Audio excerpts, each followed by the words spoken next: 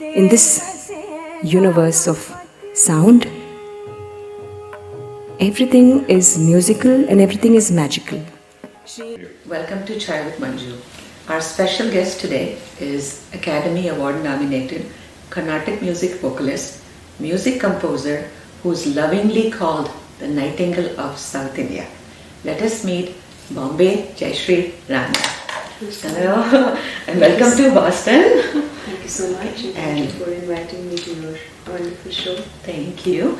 So for somebody who is born in Kolkata, grew up in Mumbai, went to college in Delhi and then learned music in Chennai and has performed all over the world, you're truly a global ambassador for music. Now, what does that feel like? I feel very blessed that I had this range of cities to fill my ears with the music from every region, which is what I'm made of. It's a lovely feeling. And you said once that people see India through you, right? When you perform, true. Right? Yeah, that's because every concert and every occasion for them is something that reminds them of their home when I perform overseas, something that takes them back to their roots. Right, that's so true. Now, let's talk about your early journey. Your dad passed away when you were very young, and your mom, Sita, has been a very strong force in your life. True. And you said that her journey became your journey, and you're living your mom's dream. True. So tell us a little bit about your early years. So our house was filled with music, house was full of people who had high creative energies. My father, my mother, and everybody almost who came home had to be connected with some form of art, and primarily music. So I remember waking up in the morning to my father's sadhana practice, and through the day people would be singing, and then I remember going back to bed, listening to the music, and before I even realized, there was a lot of music that had seeped into me. It was a beautiful home. And you said you also woke up to Akashwani, right? Yeah. All India radio was constantly blaring when others weren't singing. So we started with Akashwani's signature tune, and then we heard Sangeet Sarita, and through the afternoon we heard Fauji Bhai ki Sangeet, right up to Amin Sayani and Binaka Geetmala. So we've grown up with all this. So many of us can identify with that. It also dates us. Now, tell me one question that I've been wanting to ask you, because your journey with your mom was so significant in childhood. You would go to so many concerts with her, play in a lot of smaller places as well. Now, when you heard you were nominated for Academy Award, what did you feel and how did you tell your mom? When I heard it first from a friend who had tried to call me several times, and I was doing my riyaz and I didn't see the phone because it was in silent mode, and then finally I saw a glaring message and pick up the phone, it's urgent. And then she said the TV is blaring with this news. And I was in complete disbelief until I really saw the television.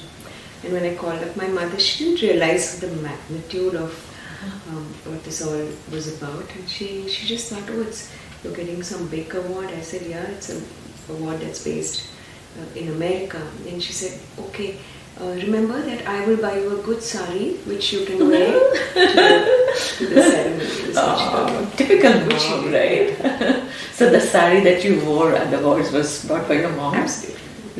Right. Now, what did you feel like walking on the red carpet? It was a beautiful feeling. I was awed by the talent pool that was walking alongside, and I realized that a lot of work by many artists from India has gone before me. It's just me who's representing their work, their talent and their art. But it was a huge blessing to be part of the entire movie making, the sound recording, and then the carpet. That's wonderful. Now, another person who's been a great influence in your life, of course, I know you work with many gurus, but your Guruji Lal Gudi Jayaraman. He has also shaped your journey very prominently. Now, what are some of the most important lessons that you learned from him? Many things, but to list a few, what immediately had a very deep imprint on me is his joy of learning, his joy of wanting to be a student all his life, and his ceaseless quest for perfection, and his high expectations of students from all of us. And he was very, very patient with hardworking, sincere students, but he was totally unpardoning of any, even moments of slack work or insincerity, which prompted us to give our 100%, because he wouldn't take anything less than 100%. But he was such an affectionate, accessible, encouraging grandmaster. I feel fortunate that I realized what music was to me and what I could do with music once I came under his And he enjoyed, I was reading, he enjoyed all kinds of music. He used to watch Michael Jackson and Mehdi Hassan too, right? Yes. Because for him music was aesthetics that touched his heart, was music supreme. And I would encourage us to borrow from other systems, other genres, and incorporate it into our being, not just our music, but to be able to relate to it at a very deeper level. So when we convey or present what we want to do, there are glimpses of everything that we have been impacted with. Okay. Now, a journey such as yours, it requires a lot of discipline and perhaps some sacrifices as well. I mean, from a young child, you said you used to get up at 3:45, 4 o'clock, do your riyaz. You said somewhere that you were not allowed to read books or magazines, and the notes were your friends, right? So, do you have any regrets? I think to be proficient in anything, you have to give it all. And then, because you give it all, you don't have time for many things. But as a child, or as a growing up adult, you don't realize these things. And but now, when I look back, I wish I had done more of exploring things and done more of giving myself to this, which my mother and my gurus realized that I had to keep away the other attractions and distractions, because it's the only way to do it. And yet after every concert, after every rendition, I feel, oh my God, there's so much left, so much undone. So I'm constantly feeling that it's not good enough, which means I have no regrets. If I have any, it's only that I should have given it more. Okay, interesting. Now, you have performed all over the world, in so many places. Do you have any favorites? India, of course, and closest to India is a small little country called Sri Lanka, which is my favorite venue, favorite audience, people bubbling with enthusiasm and love for the art, which is my favorite place. Now I'm going to ask you one question that I ask all the artists that I interview, and I'm always surprised by answers. How do you prepare before a concert? Any amount of preparation seems not enough, but my guru once told me, just think that you know nothing. Just go there with a clean slate, an empty mind, an empty soul, and the music will take over, depending on how much you have prepared for years. And I find that the most beautiful aspect of preparation, to just empty myself, still my mind, and then something else takes over. Do you have any rituals that you follow?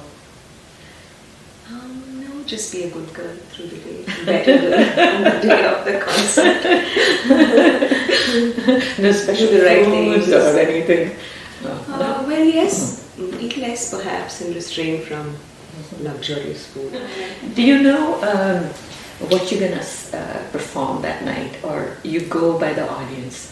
It's a mix of both. Sometimes through a few nights before the concert, there's something that's going on in my mind, a particular raga, or the way I would look at that raga, or how I should present the composition.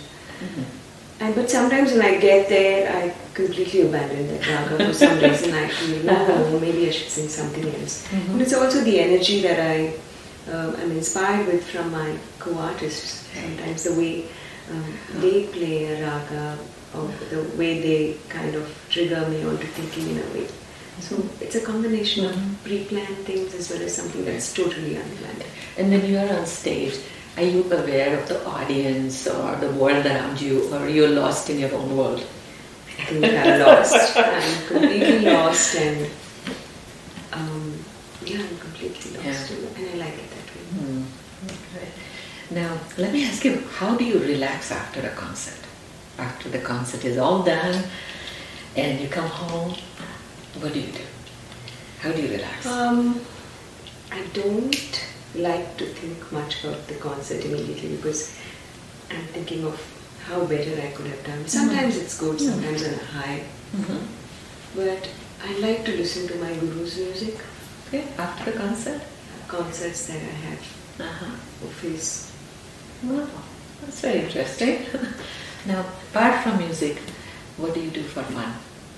I know music is fun, but what else do you like to do? Other than music, for fun I do music, and then for more fun I do more music. Do you like to write? Because I've seen some of the things that you write are actually quite beautiful. Once in a way, yeah. Yeah. You like to travel. I travel all the time for concerts. Okay. And I've learned to like it. Okay. So on a fun note, you said your mom bought that sari. I've always seen you in gorgeous saris. Every performance you wear gorgeous saris and equally beautiful jewelry to match. Do you shop yourself or somebody picks you up? Not anymore. I have friends who understand what I want and just pick it up for me. But we come from a land of very deep aesthetics. South India, Kanjivaram. Yes, that's what you like to wear usually, right? Yeah. Yes, I've seen that. Yeah, you look very pretty on stage. So, thank you. And you another thing which I was very impressed is that actually you're quite social media savvy too. That's management. But once in a while I see a comment from you on Facebook, right? And you also have teaching classes online. Is that right? Not online. No? Not online. Okay. Because I saw some digital classes. That was a course. That was a course. Okay. Yeah. It's not an ongoing class. It's not. Okay, that was a course. So any plans for any academy or course online? Not as of now. No. What do you think of institutions like LearnQuest? You're a guest there. What role do they play in preserving our classical music? I think they play a wonderful role. Not just that they host concerts, but they bring Carnatic and Hindustani musicians under the same platform for the same festival. So they're actually bringing cross-cultural audiences. Right. Artists like me get to sing for audiences that may be normally audiences that come for Hindustani. So the energy and the vibration of an audience that results in these kind of initiatives is wonderful. Okay, that's good. I do want to ask you about something which really impressed me, especially as a physician. You talk a lot about autistic children, and you have a school, Hitam, right? Where you there's a lot of autistic children, and you teach them and learn from them in some ways. Tell us a little bit about that. So it was more than a decade ago that I met this 10-year-old boy who, when I was receiving the usual compliments after a concert, came up to me and said, much to my disdain, that you sang a wrong note. He looked straight into my eye and said that, and I didn't quite know what to tell him or how to react until his mother, and she was very hugely embarrassed, and she came up to me and she said, he has autism, so he says what he thinks and what he feels. I also recalled then that I had met a 4-year-old boy who had been diagnosed with autism, singing phrases of a very difficult ragam which even senior students like me find very difficult to navigate with such ease and effortlessness. which set me thinking about, is there a connection between music and autism? And then I embarked on a journey with my students to sing in many schools, special schools in Chennai and Bangalore, and slowly started discovering that there is a connection between music and autism, and there are some children who are hugely inclined and talented with music. So this resulted in forming of this organization, a trust called Hitam, where we engage regularly with children with autism, and it has been a hugely satisfying and rewarding journey for me as a human being, as an artist. Yes. Now, what do you want to do in future? What are your dreams? I wish and hope that I can take this music to every nook and corner, every village in the world, and offer this music to people who don't have an access to it and seemingly haven't heard this music before. Even within India, there are so many villages and remote places where they may have never heard a classical concert ever, for whatever reasons. I really hope that by the turn of this century, everybody in the world says, yes, I have listened to one classical concert. In your family, I know your brothers are into music as well, and you're married, and your son is 19-year-old. Is he into music as well? Yes, yeah. He's a student of music. He loves classical music. Everybody around me, as I said, loves music, and music is the only truth in our family, actually. Yeah. And you've said music fine-tunes us as human beings, right? Yeah. That's so wonderful. But I can't let you go without singing something for our audience. To sing. Anything that's your favorite.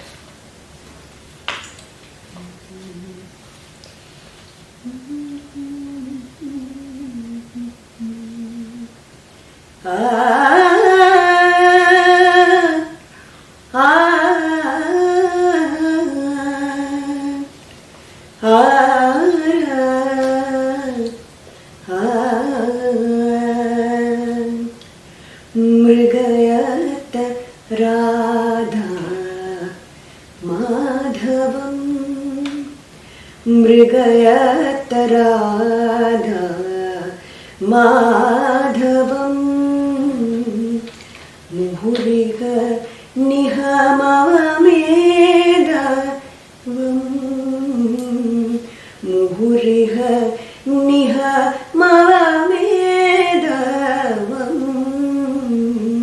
मृगयत Radha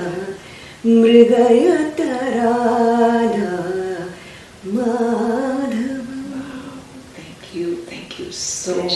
Thank you so much. And we're looking forward to your concert now. Thank you so much. Thank you.